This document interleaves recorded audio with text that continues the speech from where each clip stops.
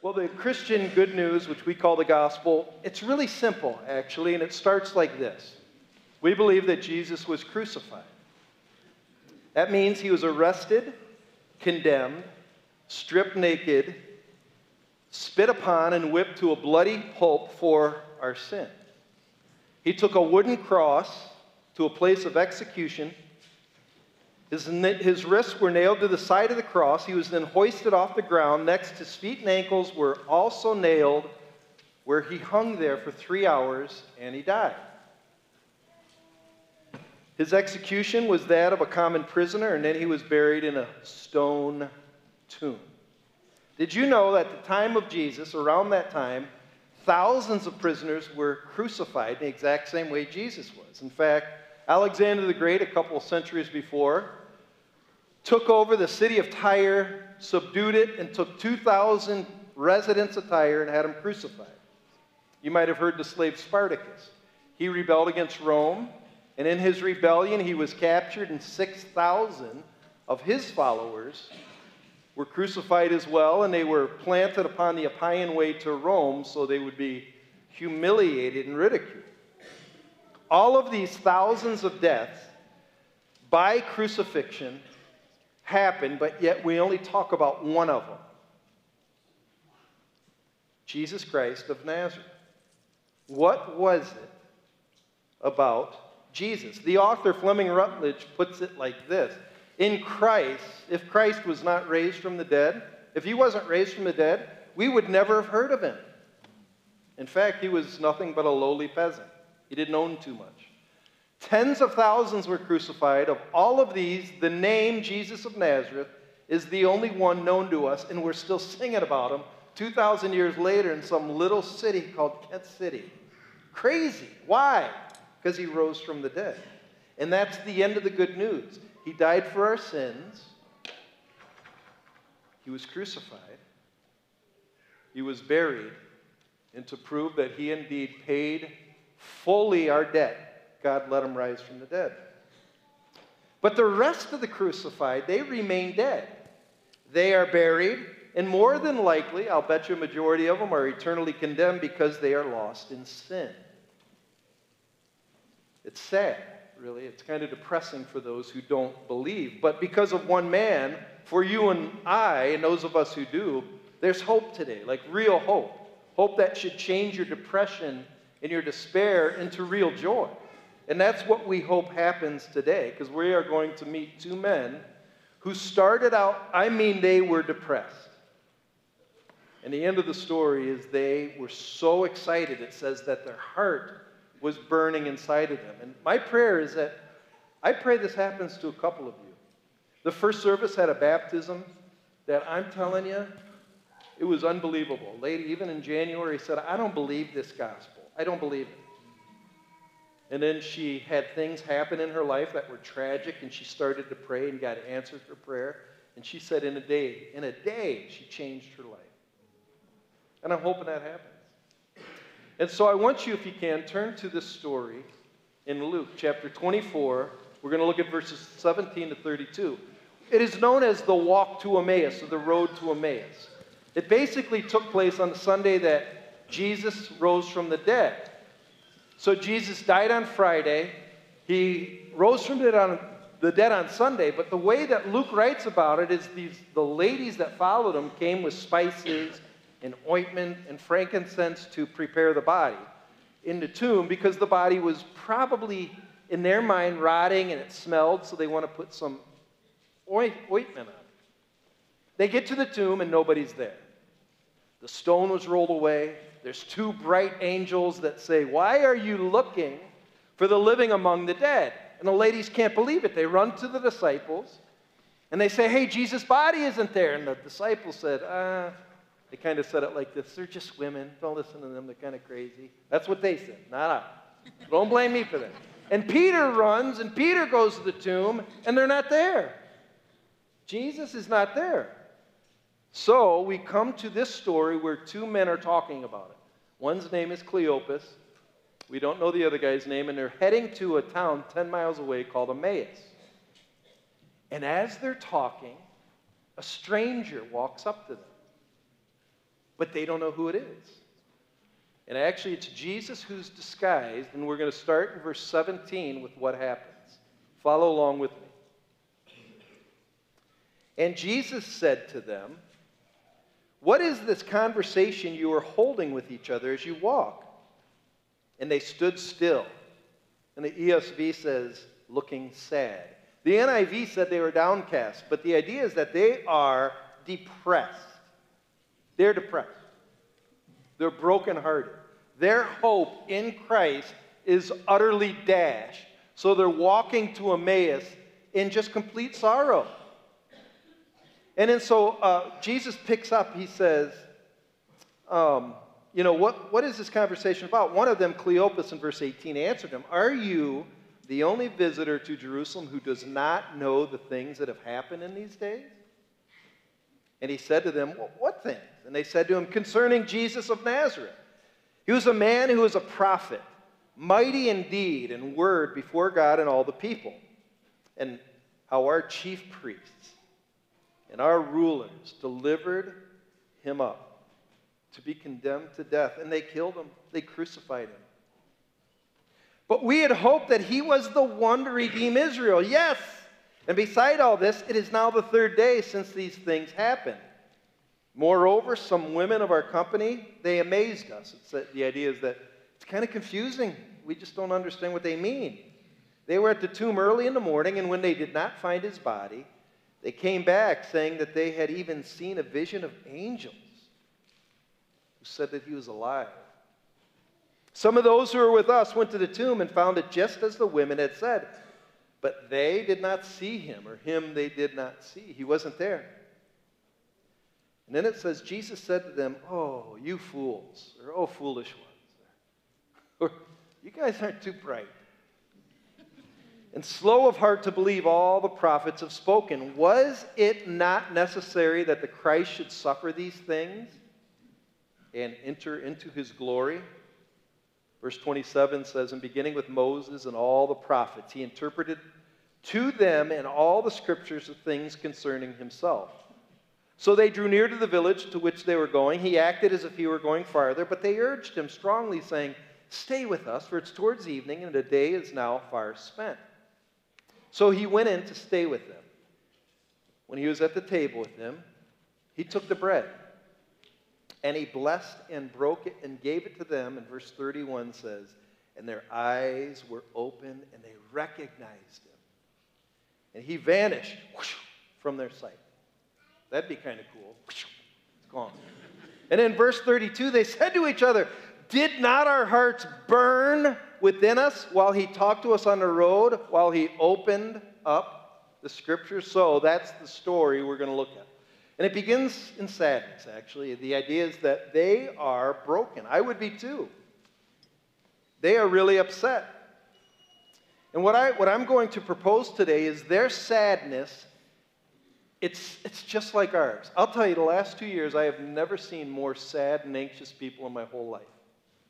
This anxiety, people just, even some will say it feels like I've suffered post-traumatic stress disorder, where people can't even leave their house. They're terrified. I think that's how they felt. And there's 3 reasons they felt this way, and I think you get sad like this for the same reasons, and if you're not careful, this kind of thinking can destroy your life.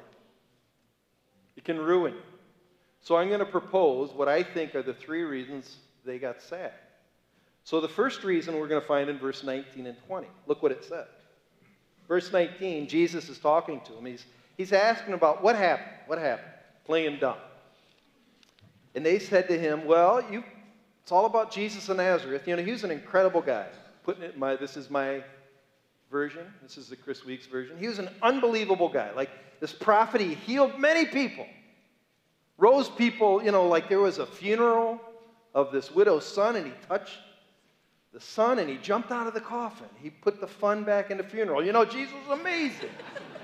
And then, verse 20, and then our chief priests, our rotten religious rulers, they delivered him up to be condemned to death. The NIV and other versions say, and they did it. They crucified him. So you could say, what makes them mad and sad? They are the reason for sadness and despair. If it wasn't for they, the world would be great, but they ruined it. They have ruined the world for you and me. In this case, specifically, it's the Jewish priests, the Roman authorities. But for us, we also have they. We have a group of they that is ruining our life. Who are they? I'd put it like this. They are dark forces and evil people who always appear to have the upper hand in this world. We're always talking about them, and we're always worried about them, and they're consuming our thoughts, and it's as if God can't defeat them. You know what? Those chief priests, Jesus was going to save Israel, but you know what? They killed him. And in the back of their mind, they're saying that God was too weak to stop them. Why doesn't he stop them? I know in my own heart, I spend an awful lot of time letting they consume my thoughts. And if I let they, these dark forces and evil people, get to me, they'll steal my joy. They can be a number of things for people. The government is they for many people, especially during tax season. The World Economic Forum and sinister oligarchs running this world through banks, credit systems, industrial war complexes, and Wuhan labs. They're they. And they're ruining the world for us. Putin, to some people, is they. Biden can be they. Trump definitely is they. Whitmer is they. The police are they. To some people, LeBron James is they. The Detroit Lions front office has been they for 35 years for Lions Day. Do you know the church is they to a lot of people? Do you know what the church has done to me? I am they to people. That Pastor Chris. The way you can tell they are wrecking your life is that every bad thing that occurs ultimately leads back to they, and God sure doesn't seem to be stopping them. The problem with they is they will consume your thoughts, they'll consume your mind, your emotions, and if it wasn't for they, you say, this world would be a better place. I was reading this interview with Bill Maher and Bella Thorne. This happened last week. She's talking about how anxiety is destroying her life. She's really upset. So Bill Maher, ever the very nice guy, snarky guy, said, what is it with you kids and anxiety? What is causing all the anxiety? And she said, everything. The way the world is now, it's just constant. Bad, bad, bad. Everywhere you look, it's bad. In other words, I'll interpret her words, it's they. They're doing it to me. And if you let they get to you, it will kill you. There's a second thing that's making them sad, verse 21. Verse 21. But we had hope that he was the one. He was going to redeem Israel. That means he was going to take back all of the power Israel once had under David. He's going to wipe out the Romans. He's going to be the king, set up the throne, and he's going to rule. That's what he said. He didn't do it. And they continue, and they said, yes, and beside all this, it's now the third day. He promised he'd rise from the third day, but where is he? Where is he? And in verse 22, and moreover, some of the women of our company amazed us. Oh, we'll get to that in a second. So what is this second thing causing their sadness? I'll put it like this. They had false expectations of God. They expected God would do things on their terms, and he didn't do it on their terms, so they're upset. Jesus and God did not come through the disciples the way they expected. He's supposed to wipe out the Romans, and the Romans wiped out him. See that? He failed. And then he's told he's going to rise up from the grave, and where is he? He's gone. Somebody stole his body. How could God let this happen to his son? The reason they were thinking like that is false expectations of God. We all have them. I mean, we all have them. They consume us too. How he should always come to the rescue on our time. And when he doesn't, I'm mad.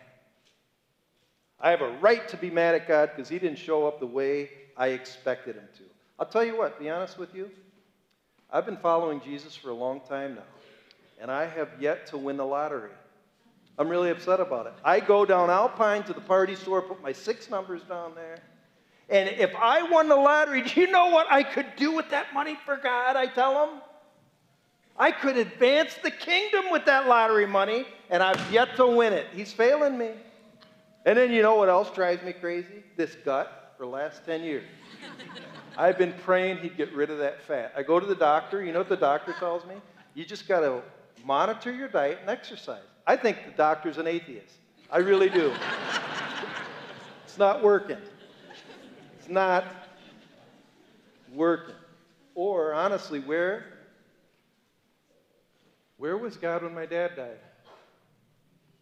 I miss him. It's been a long time. I really thought my dad would live forever. I'd give big money for my dad to see my kids. He hasn't. And I have a sister, Laura. She's 61 years old. She has the mind of a 3-month-old baby. My mom's been praying for her for 60-some years. She still slobbers. Needs her diapers changed at 61. Where's God? Chris, you have false expectations. I could say it like this. We're sad because all my hopes and what I thought Jesus would do for me have been dashed. But it's on my terms. You notice that? My dreams did not come true when I put my trust in Jesus. Everything didn't magically change. Why do we think God owes us anything? I had a conversation with someone recently about their loved one's death. It was tragic. It was really sad. And they were mad at God for not keeping their loved one alive longer. And I asked them if their loved one was a believer, and they said, well, no, they didn't want to have anything to do with God, really.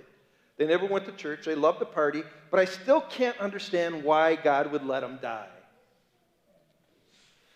I asked them, if they didn't want to have God in their life, why is he still obligated to keep them alive? And this person said, because we're all God's children, right? And I asked the question, are we? Or is that a false expectation? Didn't John say something? To all who believed in his name, to them did he give the right to be called the children of God? Does it say that for everybody? False expectations. The third cause that made them sad is found in 22 to 24. It reads like this. So they're saying, this has been the 3rd day. And moreover, some women of our company amazed us. The idea of amazing is they said things to me that made no sense. It's not like, whoa! They said things that are kind of weird. They were at the tomb early in the morning, and when they did not find his body, they came back saying that they'd even seen they saw a vision too. Kind of kooky. But they didn't see him. Look at verse 10 and 11. Who was it? It was Mary Magdalene, Joanna, and Mary, the mother of James, and the other women were with them and told these things to the apostles. In verse 11, the apostles heard the women, but these words seemed to them like an idle tale, like a fantasy, like a myth. A myth. So what would be this third part that's causing sadness? I think, I'll put it like this, I think those who believe in Jesus and talk about testimonies, other people think they're crazy. You could say it like this. The testimonies of those who do seem to believe seem so far-fetched. Do you notice kind of weird people believe in Jesus, Grandma believes in Jesus. Grandma never went to college. She didn't have a degree like I do in sociology. Or in the eyes of the world, believers seem kind of insignificant. It seems like needy people a lot believe in Jesus. Not the celebrities and politicians. The real strong people don't seem to believe in Jesus. And quite frankly, aren't Christians crazy? Karl Marx would say religion's the opium of the people, which means that, in other words, people who believe in God are just looking to be fooled.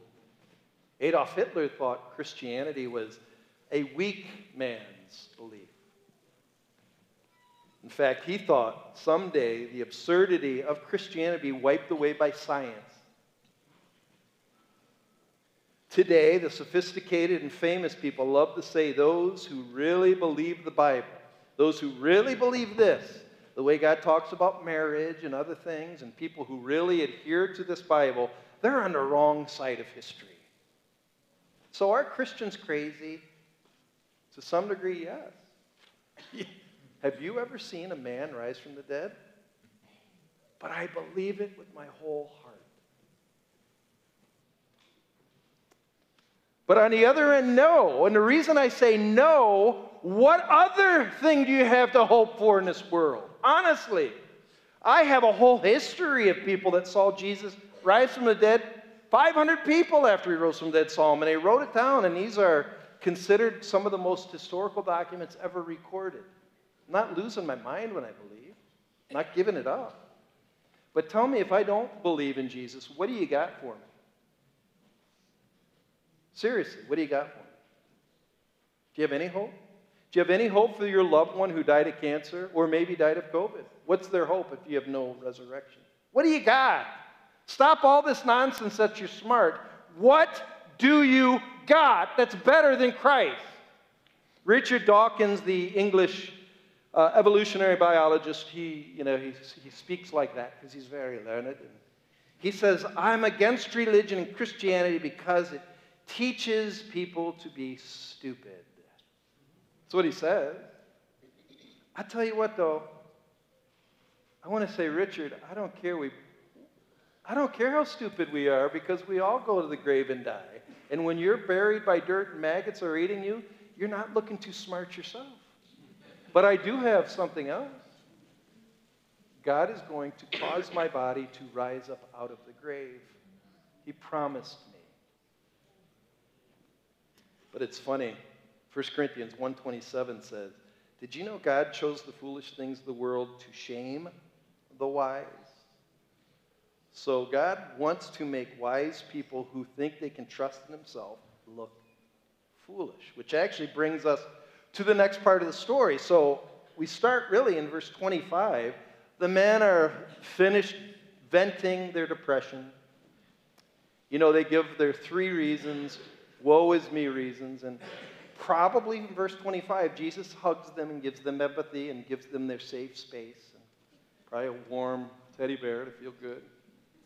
But he doesn't. Look what he does in 25. And he said to them, oh, you fools, foolish ones, and slow of heart to believe all the prophets have spoken.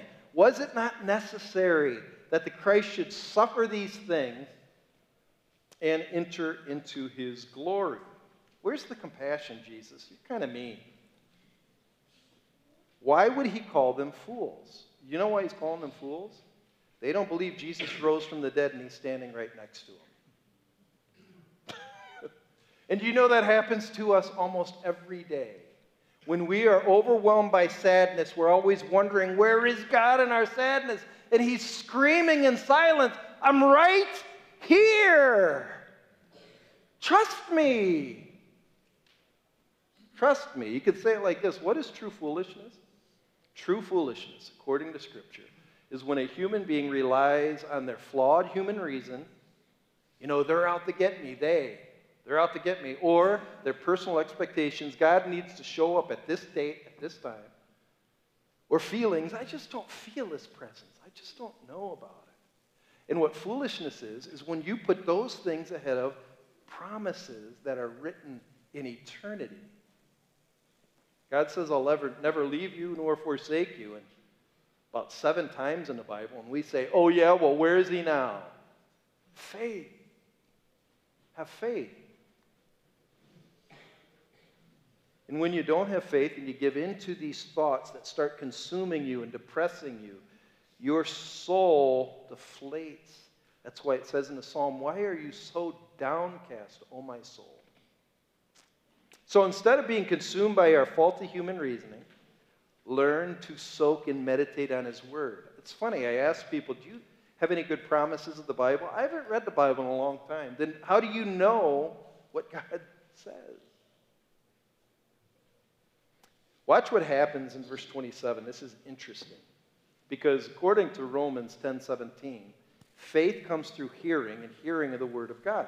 So verse 27 and 28, and beginning with Moses and all the prophets, He interpreted to them in all the scriptures the things concerning himself. So they drew near to the village to which they're going. And so here's what verse 27 is saying. So he took the Old Testament. The Old Testament starts in Genesis and goes all the way to Malachi. It's this first part of the Bible. And he basically starts telling stories of the Old Testament and then says, you see these stories? They're about me. So for instance, I can imagine Jesus talking to these two guys saying, hey, do you remember the story of Noah's Ark? Do you remember Noah had this ark and all these animals went up the door? And if all the animals got into the ark, they would be safe from God's wrath, his water that was poured on the earth. And then when they went into the door was shut by God and closed. So all those inside who entered through the door are saved from his wrath. And then along comes this guy named Jesus. And he said, I am the door. And if any man believes in me, they enter in Christ, and they will be saved from God's wrath. Huh. Or did you ever hear about this guy named Abraham? He had a son named Isaac. God told Abraham to offer his son Isaac as a sacrifice. He said, here's what I want you to do. I want you to go to this mountain called Mount Moriah. By the way, do you know what Mount Moriah is? It has another name. It's called Golgotha. Have you ever heard of Golgotha? And I want you to take your son, and I want you to put wood on his back, and have your son walk up to Mount Moriah. By the way, there was another son that walked up Golgotha with wood on his back. It's called a cross.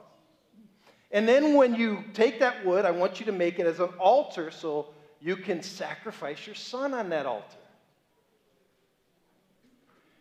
And so Abraham was about to take his knife and plunge it in his son's chest to kill him. And God said, whoa. He said, I will provide the lamb later on. And did you know that that cross that he brought up Golgotha, his son actually died and was the replacement of the other son? Did you know Abraham called his son Isaac my dearly beloved son? Do you know God the Father, when his son was baptized, called him my one and my dearly beloved son? Huh. Or Isaiah. Did you ever hear of Isaiah? Isaiah 53 has this passage that said, like a lamb, he'll be led to the slaughter. This guy named Jesus comes along, gets baptized. Somebody says, John the Baptist says, behold, that's the Lamb of God who takes away the sins of the world. He goes before Pilate and he doesn't even open his mouth. He stays silent and then he gets slaughtered on the cross. Huh. It's as if God wrote the Old Testament. Think about that. That's deep. Anyhow, let's keep going. So what happens, let's go back to Luke. So what happens, verse 28, they started nearing the place in Emmaus, the house that they were going to. And they urged him strongly, saying, stay with us. It's toward evening, days far spent. Why don't you just hang out with us? It's getting dark. So he did. They were at the table. They're having dinner. And right before dinner, he takes the bread and he lifts up the bread. See if this reminds you of anything. He lifts up the bread and he gave thanks. And it says he broke the bread and he passed it out. And then look at verse 31. And then their eyes were open. They realized they've been with Jesus the whole time. The whole time. He's been there the whole time. You just have to believe. Then he vanished from their sight. I really would love to see that. I wonder what happened. Poof. White mist went up. They're looking around. And then it says in 32, they said to each other, did not our hearts burn? Oh, I'm telling you, when he started taking out the scriptures and talking, my heart was on fire. So they go from sadness to unbelievable joy, eating at the table, and they said, we're not our hearts burning. Has that ever happened to you? Where you have doubted, and you're not sure, then you start hearing the Word of God, and it starts piercing you, and you're saying, I want that. I believe that. Why are you so sad? Because some of you in here are really sad. You're depressed. Do you think they are out to get you? I mean, honestly. And when they are out to get you, do you think that God cannot overcome them? Do you? I think really some people believe, they say they believe in God, but when the world starts falling apart, when you start watching the news, it's as if God can't do anything. Yes, he can. Greater is he who's in me than he who's in the world. He just is. Or maybe God doesn't do things your way. Are your expectations wrong? What's funny is I think their expectations was he's going to wipe out Rome. What they didn't realize, he had to be crucified so sins could be forgiven. So in a way, it's like a wrestling technique when you kind of do a reversal and then you think you're going to be pinned, but you let the guy's weight push you and you flip him over and pin him. When Jesus went to the cross, it's as if Satan's got him. But in fact, it was the great reversal. He got Satan at the cross. He humiliated him. But the disciples didn't see that wrestling move. I think it's the same way in your life. Sometimes he crushes you to wake you up.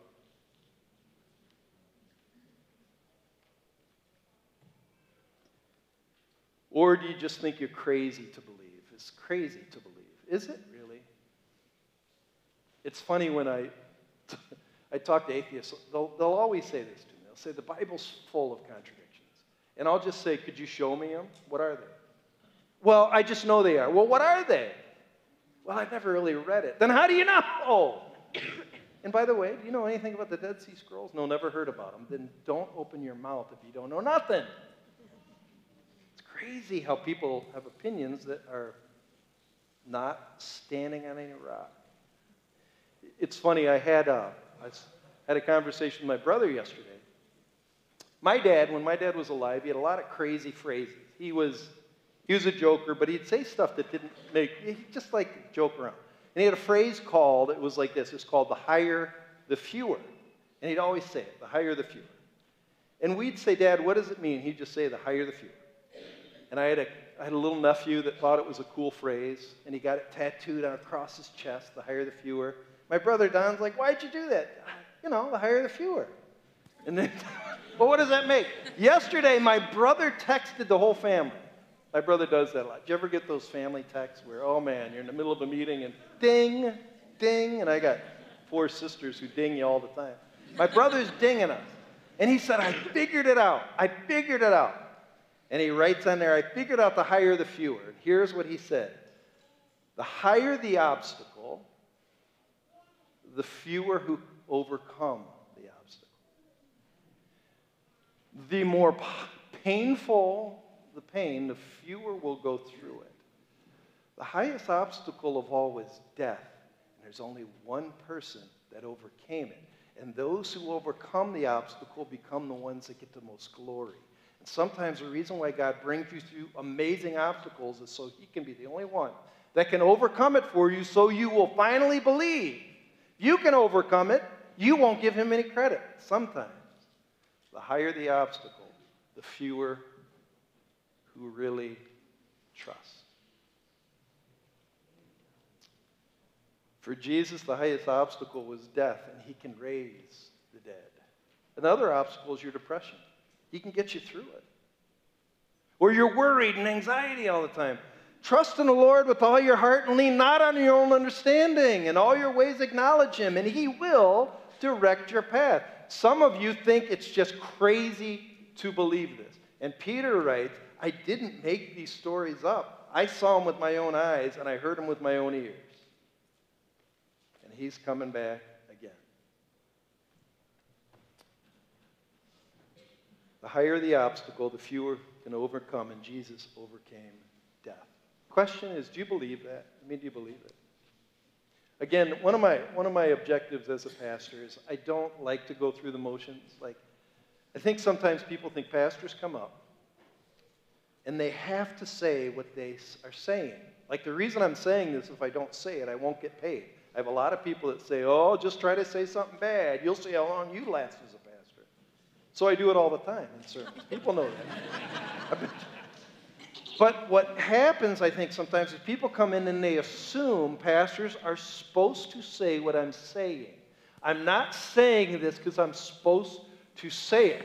I'm saying it because it's the only thing that saved my life. I'm saying it because I want to see my dad again. I'm saying it because this is true. It's true. So if you're here and you're a skeptic and you're wondering, here we go again, what else you got? What else you got? Show me. I've asked that to so many people, and they don't tell me anything. Oh, I got this Buddha guy. He doesn't really live. Well, I got this elephant that has 8 arms. Elephant that has 8 arms. I got Muhammad that chops people's heads off. Really? That's what you got? What do you got that compares to Jesus? I'm telling you, there is no